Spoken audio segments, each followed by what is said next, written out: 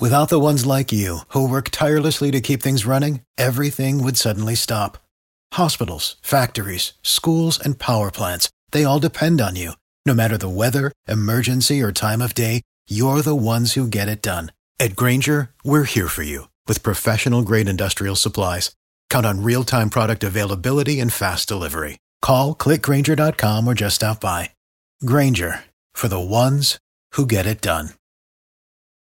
He's just a hack. He's just an absolute hack. And he gets his ass kicked by his teammates every week. It's just, it's terrible. It's just terrible. Welcome back to Hack City. Joe DeLeone, Sean Anderson, two former college football players from the University of Rhode Island. And today we are going to be recapping the action from this past week of the FCS football playoffs. We're talking about the quarterfinals as we prepare for the semifinals. Just in case you needed that update, Sean. The games we're going to be recapping, of course, North Dakota State beating South Dakota, South Dakota State beating Villanova, Montana surviving in overtime against Furman in a thrilling classic game. And then lastly, Albany pulls out the upset against Idaho in the Kibbe Dome. All that and more coming up on today's episode. Before we get to that, though, Sean, can you just tell our listeners about our good friends over at Bet Online? I'd love to. I would love to tell people about Bet Online. I'm not going to get into the gory details of what has already taken place today during an ugly NFL slate. Did you bet the Army Navy under like I did? No, the best bet that I heard from that game. My dad told me that he bet on Army, and they were able to. I did that too. I did that too, and I broke even because some jackass decided to run out of the back of the end zone in the 27.5 under. Didn't hit. Sorry, it's just a read for a sponsor here. Well, if you like betting on football, like it sounds like Joe likes to do, head to Bet Online, NFL, college football, UFC, NHL, all the fun sports. Head to Bet Online today. Use our promo code BLEAV. That's BLEAV for your 50% welcome bonus on your first deposit. Bet Online, where the game starts. I don't know if I'm 2-0 betting on soccer this weekend. I'm 0-for on football. Oh, no. I'm 0-for on Shut football. the hell up. Shut the hell up. No, you don't end the read with that. You don't end the goddamn read with that. You bet on soccer? 0-for on football this weekend. 2-0 on soccer. Dude. That's the worst thing you've ever told me. Oh, I need a new co-host. You've said a lot of stupid shit this year. Okay. That's the stupidest thing you said. I needed a change of pace. Soccer. I needed a third down back, and soccer came in, and they got me back right. Bet basketball. Bet hockey. Anything else. Cold on basketball, too. I needed a third down back. I needed some gambling salvation. I'm not happy about it. You're a piece of garbage. I agree. You think I'm happy about it or bragging about it? This is the levels that I've turned to where I just need to hit one. I needed to hit one. Our football fans that listen to the show should just stop listening because you just said that. You should just censor the initial one and just censor it, and people can speculate what was so ghastly. Maybe I will, maybe I won't. First game we're going to talk about, South Dakota State versus Villanova, 1 versus 8, 23-12 ends up being the final score. This game, man, had just like a really weird feel to it. The weather was very impactful for the outcome. There wasn't really any snow or anything, but it was tremendously windy. The wind was so bad at the beginning of this game that like it was the first thing right off the bat that they were talking about. And then you see on the first kickoff, you've got the one of the guys in the kickoff team who was holding the ball on the kickoff. That usually means it's really freaking windy if you have to do that. This game, though, it reminded me of one of the things that I say a lot with good football teams and great football teams. For me, Sean, what separates a great football team from a good team is their ability to adapt and to be able to win in different ways. Villanova, sparked a little bit of fear in South Dakota State fans. They played them close. They produced some big plays like we expected that they would. They kept this game within a score for a little bit of time, but South Dakota State is able to do their thing in the sense that they're able to just run the ball so effectively when it was a day that you were going to have trouble connecting through the air that it helped them pull away and securely win this football game. They're able to adapt when one avenue of the game does not show up for them because they're that freaking good. And on the flip side of this, Villanova, who has been successful because they've been able to air out opposing defenses, they couldn't find that same rhythm. They couldn't find that same placement that set them up to succeed throwing the ball, and that really visibly cost them. There was a stark difference between these two teams and their capabilities because one team could not adapt to the changes in the weather that impacted their ability to throw the ball, and then also especially on special teams. Yeah, with this game, Villanova was holding them tight, which I'm like, oh, look at Villanova. They're standing up a little bit. But South Dakota State is prone to break you if they can crack it open.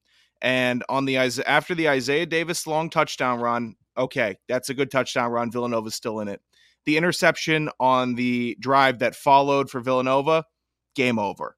It was just game over. Yeah. And that is the margin that you need to avoid to continue to stay in the game versus South Dakota State. Not just to win, but to stay in the game. You can't give up explosion play, turn it over right afterwards. And there was plenty of time left. But with this team, we all knew, oh my gosh, they just got scored on. They turned it over in plus territory. This game is cooked. It was too much. You have to be perfect. You can't turn the ball over. And that is my line of perfection. It's no dumb penalties, can't turn the ball over. And they turn the ball over. Everything else, okay, your quarterback's not going to go 16 for 16 for 200 and 2 touchdowns. I don't need a 158.3 QBR, but you can't have a turnover after a big explosion play. South Dakota State will make you pay for it, and they did. If we were doing fat stats through the playoffs, Isaiah Davis obviously would have made it. 192 yards, 1 touchdown, averaged 7 yards per carry on 27 carries. Impressive. I heat up more, get hotter somehow in the playoffs, South Dakota State. Let's see where you can push it. That's what I'm looking at now. Let's see what else you can do. It's impressive to see what they're doing. Yeah, again, just consistently the best football team on every single field that they show up on. The glazing continues. Yeah. They are just so good that, again, they will find ways to adapt. And I think you bring up a really good point here. If you're facing South Dakota State, you really do have to play a turnover-free football game. Otherwise, you're going to lose. They're going to make you pay, even if their quarterback is not having the best. You could have somebody on a position group on South Dakota State not playing their A game. They're still going to. Everyone else is so good. They're going to make you pay somehow, and they did. They did. Villanova, great season, a fantastic fight. They challenged South Dakota State early, but it just fell apart for them. Unseeded North Dakota State, Sean, 45-17 against South Dakota, who was the 3 seed. This was a bludgeoning, man. This was one of those games where you're watching it and then you blink and then you're like, it's 35-3 right now. And then you're like, I don't need to watch the rest of this game. I obviously didn't do that. I kept eyes on it for as long as I could, but it got demoted to the second TV as soon as the Army-Navy game started because of how lopsided this game was. Huge credit to Cam Miller, man. I think this was one of the best games of his career in terms of just delivering the ball through the air. He picked them apart. North Dakota State and Cam Miller basically said, all right, you know what? You've got this really good defensive front. You've got all these really good linebackers in this front 7, but your DBs stink and nobody's tested them. And we've got some pretty good athletes that we don't really use that often. We're just going to take a bunch of deep shots and we're going to kill you and you're going to bleed out onto the field. This was tactile, man. This was ridiculous, the performance that they put up. Yeah, the angriest, most, yelling up into the sky, God, where were you team of the week? It's South Dakota and their fans. Because all season, how can you write this out like this? It is so unfair. The sport of football is so unjust. Because South Dakota rips off a great season. They're doing everything right. They're making the playoffs. They're seeded. They're winning the big games. They already beat North Dakota State. They're doing well. They look good in their first playoff game. They're doing good. And then you have to play North Dakota State when they're peaking for the first. This is when they're peaking. What kind of justice is that for a good season? No team should have to do that. North Dakota State deciding now is the time that we're going to turn it on and let everybody know that, yeah, we're back this season is in this round of the playoffs before you waited this long. It's so unfair. It's unbelievable that they decide to flip the switch, have the dominant win that makes you say, oh my God, North Dakota State is back now. Not in week 8, not in week 4, but now they turn it on. There's no justice. Here's the thing, though, and I'm glad that this news broke timely enough that we can react to it. It was announced today that Coach Matt Entz is going to be leaving North Dakota State in what's such a terrible downgrade of a move to be an assistant defensive coach on Lincoln Riley's staff. Just a really weird cultural fit too, because this is a Midwestern guy. This guy from Iowa. He coached at UNI in North Dakota State for the longest time. National championship winning coach, and typically the North Dakota State coach goes on to get some pretty big roles. And maybe there's just some level of maybe he thinks he's getting the job. I'm thinking somebody. Wait, what? USC. Rather, I don't know. They already hired a defensive coordinator. Yeah. What I'm getting at here is that the North Dakota State head coach goes on to usually get a pretty good job opportunity. Yeah. Kleiman is the Kansas State coach, and he's done some tremendous things. This just feels like a really weird move. Maybe there is some tension that we don't know about behind closed doors. I know that their efforts to expand their athletic facility and their stadium was not approved, and maybe something, I don't know. I don't know what's going on. I can't really say to that, but I want to talk about us being two former players and understanding the dynamics of a locker room. I have to say that every time that there is a coaching change that is announced before big games, even if said coach is still in the locker room and running the team, it is the most deflating thing that can happen to a roster. There is never a positive spin on this. And I know that it has happened for North Dakota State in the past, but what I'm getting at here is that the timing when everyone's feeling really good and high on themselves, for them to now hear that their coach is leaving, the guy that recruited them to go to Los Angeles, is a huge kick in the nuts. And he's not even leaving to take a big coaching gig. He's taking an assistant role for USC. I just think that it is tough to transition from that and try to build off of that and to set up again and to play against this Montana team that has been nothing but hot. It's total BS. And there's BS on every single level. And I'll try to point it out kind of succinctly. It's BS, and I'll have to start with the top here, that college athletics administration bungled the transfer portal and bungled all of the signing day, all of the infrastructure for when you need to have your teams in place to get on the road and do your recruiting.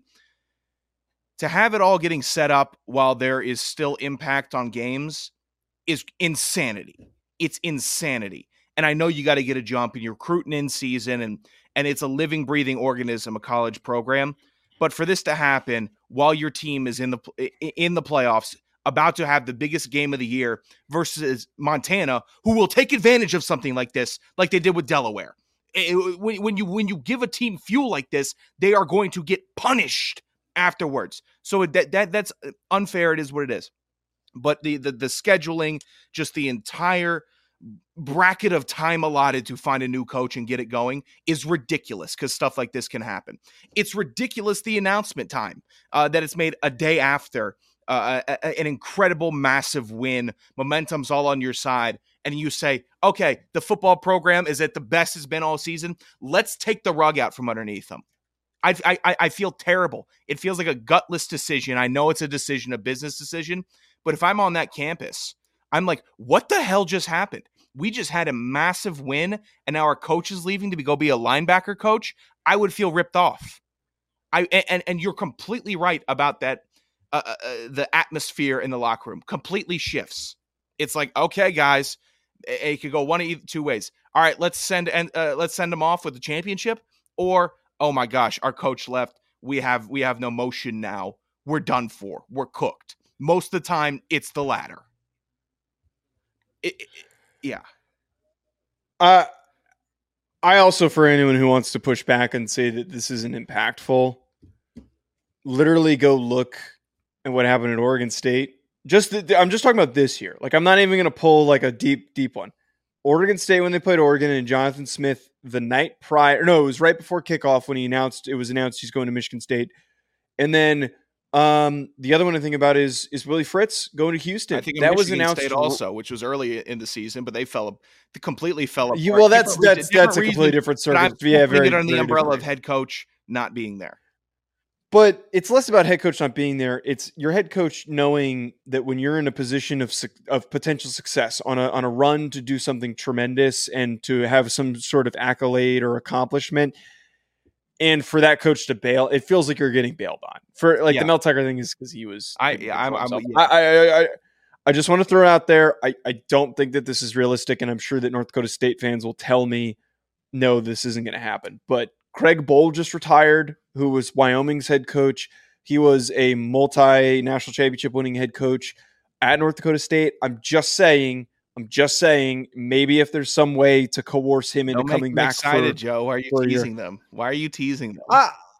I would feel that would be at the top of your list to bring back Craig Bohl. He's 65. Like, that's not like a crazy, super old age that he's gonna, be done with coaching. I gotcha. Or at least bring him in as an analyst. Right now, if I'm a North Dakota State fan, I just want to set fire to something. I can't be like, oh, maybe we get Craig Bohl. Like, I just can't be in that camp right now. To make yourself feel good, you kind of have to do that. Yeah, I know. Albany versus Idaho ends up being a very thrilling, exciting game. Albany wins 30-22. They have a rushing touchdown to really cap this thing off. Idaho started the game hot, and their inability to finish drives and taking field goals really, really, really hurt them in this game because it just left Albany, who has a far more explosive offense than I think we realized, to come back into the game and to make a big play and then eventually take the lead. And that's exactly what happened here. Albany's defense made the plays that they needed necessary to slow down Idaho. Didn't, bend, don't break.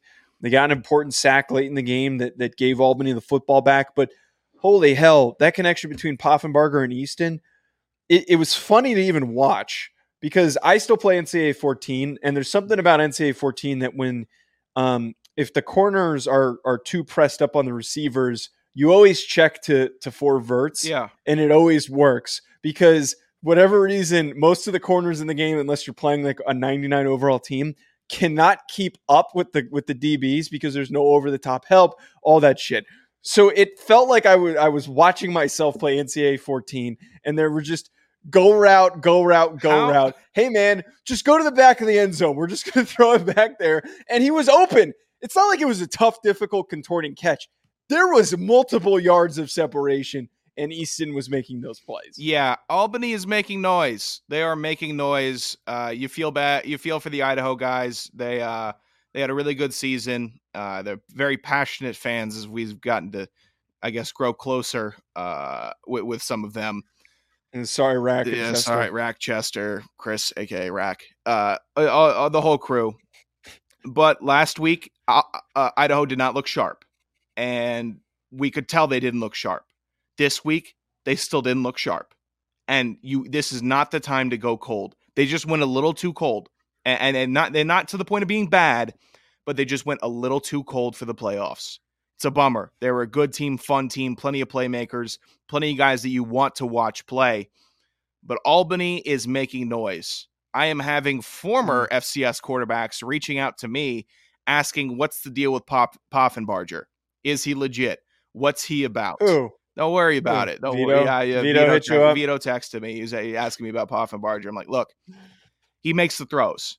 He'll take a couple chances a game where a little bit of nuts on the line. I'm going to make it. He had a great one in the pocket, broke 3 tackles, and Vito's sending me clips. Like, what about this throw? I'm like, okay, well, this throw, he did this. And Vito knows he was a quarterback, but Poffenbarger does what you need him to do. He's going to make the passes. He's going to sling it when he needs to. He put every ounce of might in one of the deep bombs, and I think it went about 55 yards in the air, which is fine. It still was completed. But if you look back at the mechanics, I mean, he's on like one big toe at the end of the throw. He put everything into it. So it's not like he's got ridiculous arm strength or great talent, but he makes the passes when he sees he has an option. He just bodied my man over I'm not here. bodying him. I'm saying he's very. He went for 341 and 3 touchdowns. You can't body someone when they did something like that. And if he would just respond, look at this stat line in an FCS playoff game. Like, yeah, you got it. Easton went off 228. I mean, there were some fat stats this week. It's impressive. Albany is a hot team. They are cohesive, and they're going to bring another test. It's going to be interesting. This is interesting because Albany is in a frozen tundra also. So we finally have an East Coast team that is equipped to play in the cold late December, opposed to, unfortunately, Furman, who held up very well. But we might see a little bit more pushback. Albany's a tough team also. Exciting win for them. Yeah. They're tough. For anyone who doesn't know the environment of Albany, some of the worst wind I have ever experienced in my life is in that god-awful, rinky-dink, stupid-ass, shitty little nothing stadium that Albany has. It was okay. The locker rooms are rough, but the stadium was okay. No, here we go. That's bullshit. We had to walk that far. They can go screw. Yeah, that was a tough long walk. Elon had a long walk also. The Elon, I'm trying to think the worst. The Harvard walk. I tweet about every time somebody tweets out that stupid Harvard stadium. It's like, Harvard. This is one of the most historic stadiums in college football. It's a piece of shit. That is the worst, stupid piece of shit stadium I have ever been in, and I never aspire to go back. Anyone who thinks that is some historic monument is a fucking idiot. That stadium fucking sucks. Brown Stadium reeks. That reeks. The most painful walk. Oh, that's not a stadium. That's a staircase next to a grass field. The most painful walk was Maine. Maine, we were up there one time, just bitterly cold, and you're just like, and also your locker rooms. That's good strategery, though. That's good strategery because also our locker rooms are attached to the ice rink, so you don't even freezing get warm your nuts off. You go to the locker room. There's a great hip check. They're just playing a game, intramurals. It's freezing cold. I'm trying to get out of the cold. Locker room's like maybe 60 degrees, still shivering. I'm getting no burn. I'm like, this is awful. This is hideous. I've been in a million hockey locker rooms, so I kind of like appreciated and understood what it was like getting changed and stuff in a hockey locker room.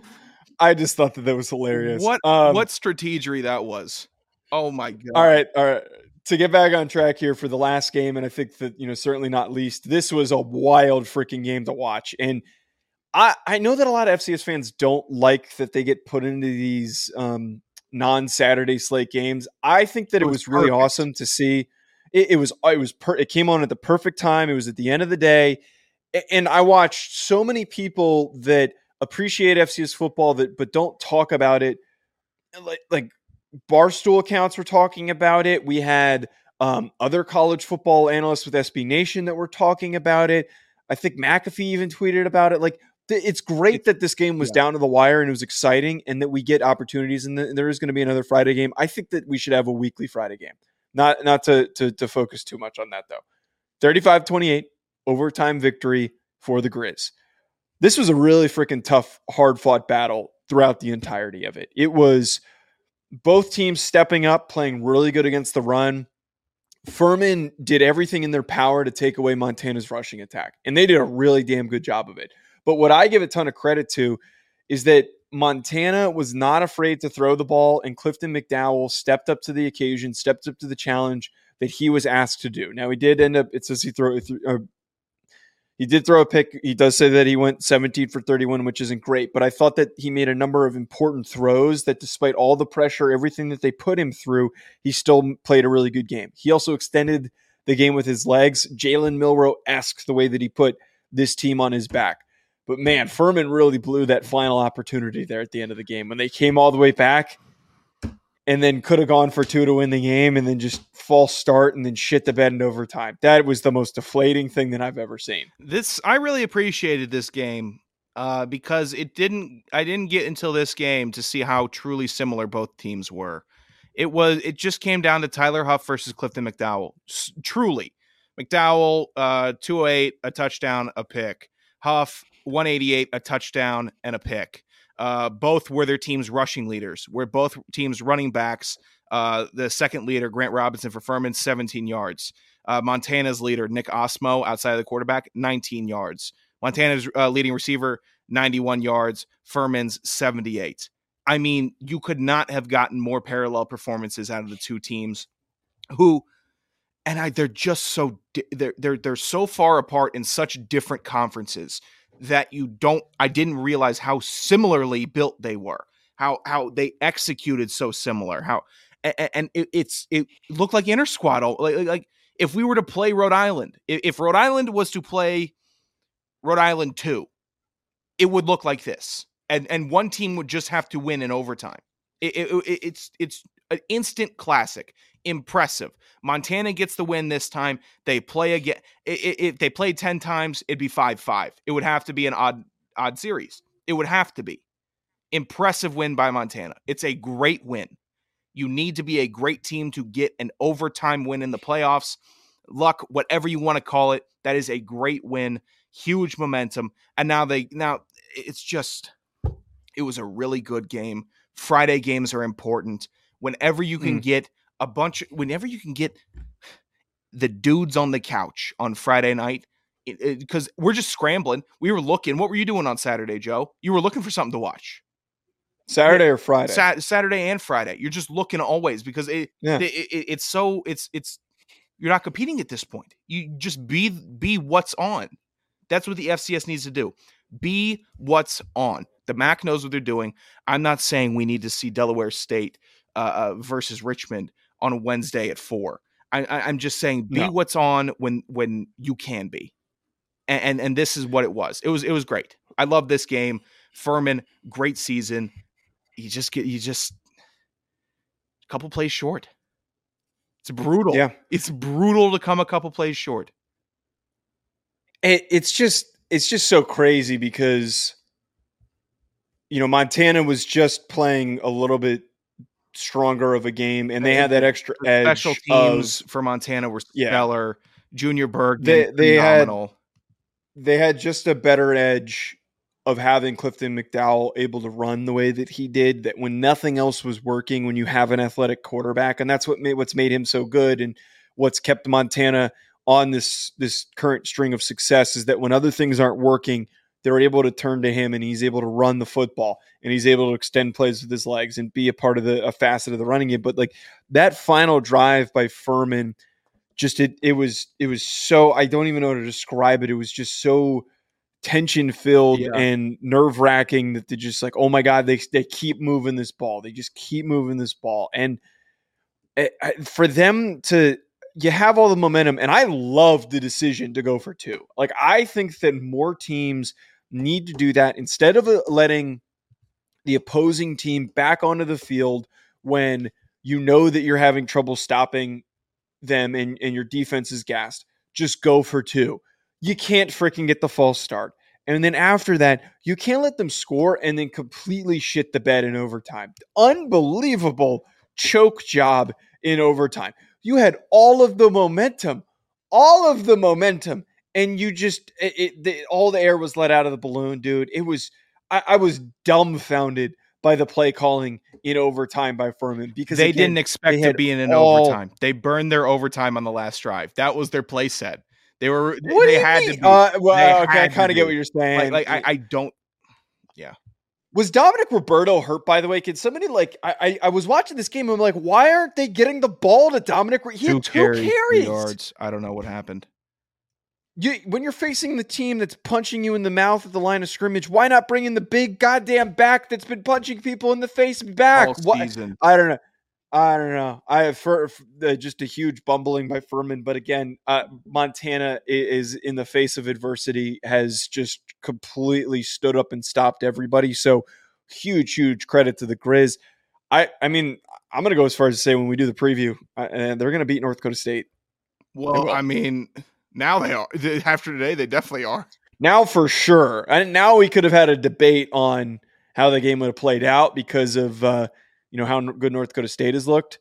And look, I think that they're going to come in with a very similar offensive approach of saying, like, okay, we know that you're going to stand up and stop us. we're just going to take shots the whole game, and we're going to see if we can connect on them. You know, final quick thought for me on Furman. I feel like I appreciated them proving people right for their rankings all year. You play this good of a game. I got some pushback at times for ranking Furman. People thought it was too high. They're a good football team, and you got to see that, and they got to justify themselves even in a loss that, hey, we were one of the best all year. They were, and it's a tough loss, but Montana has been on an ungodly tear lately, so hard to get past that. It just is. All right, everybody. Thank you for tuning in. At Joe DeLeone, at Sanderson Radio. We'll be back later in this week doing a preview of the semis. We'll also, I think we might be live this Thursday, just doing general college football, mailbag talk, that kind of stuff. So stay tuned for that. We'll be back. Thank you for listening to Believe. You can show support to your host by subscribing to the show and giving us a 5-star rating on your preferred platform. Check us out at Believe.com and search for BLEAV on YouTube.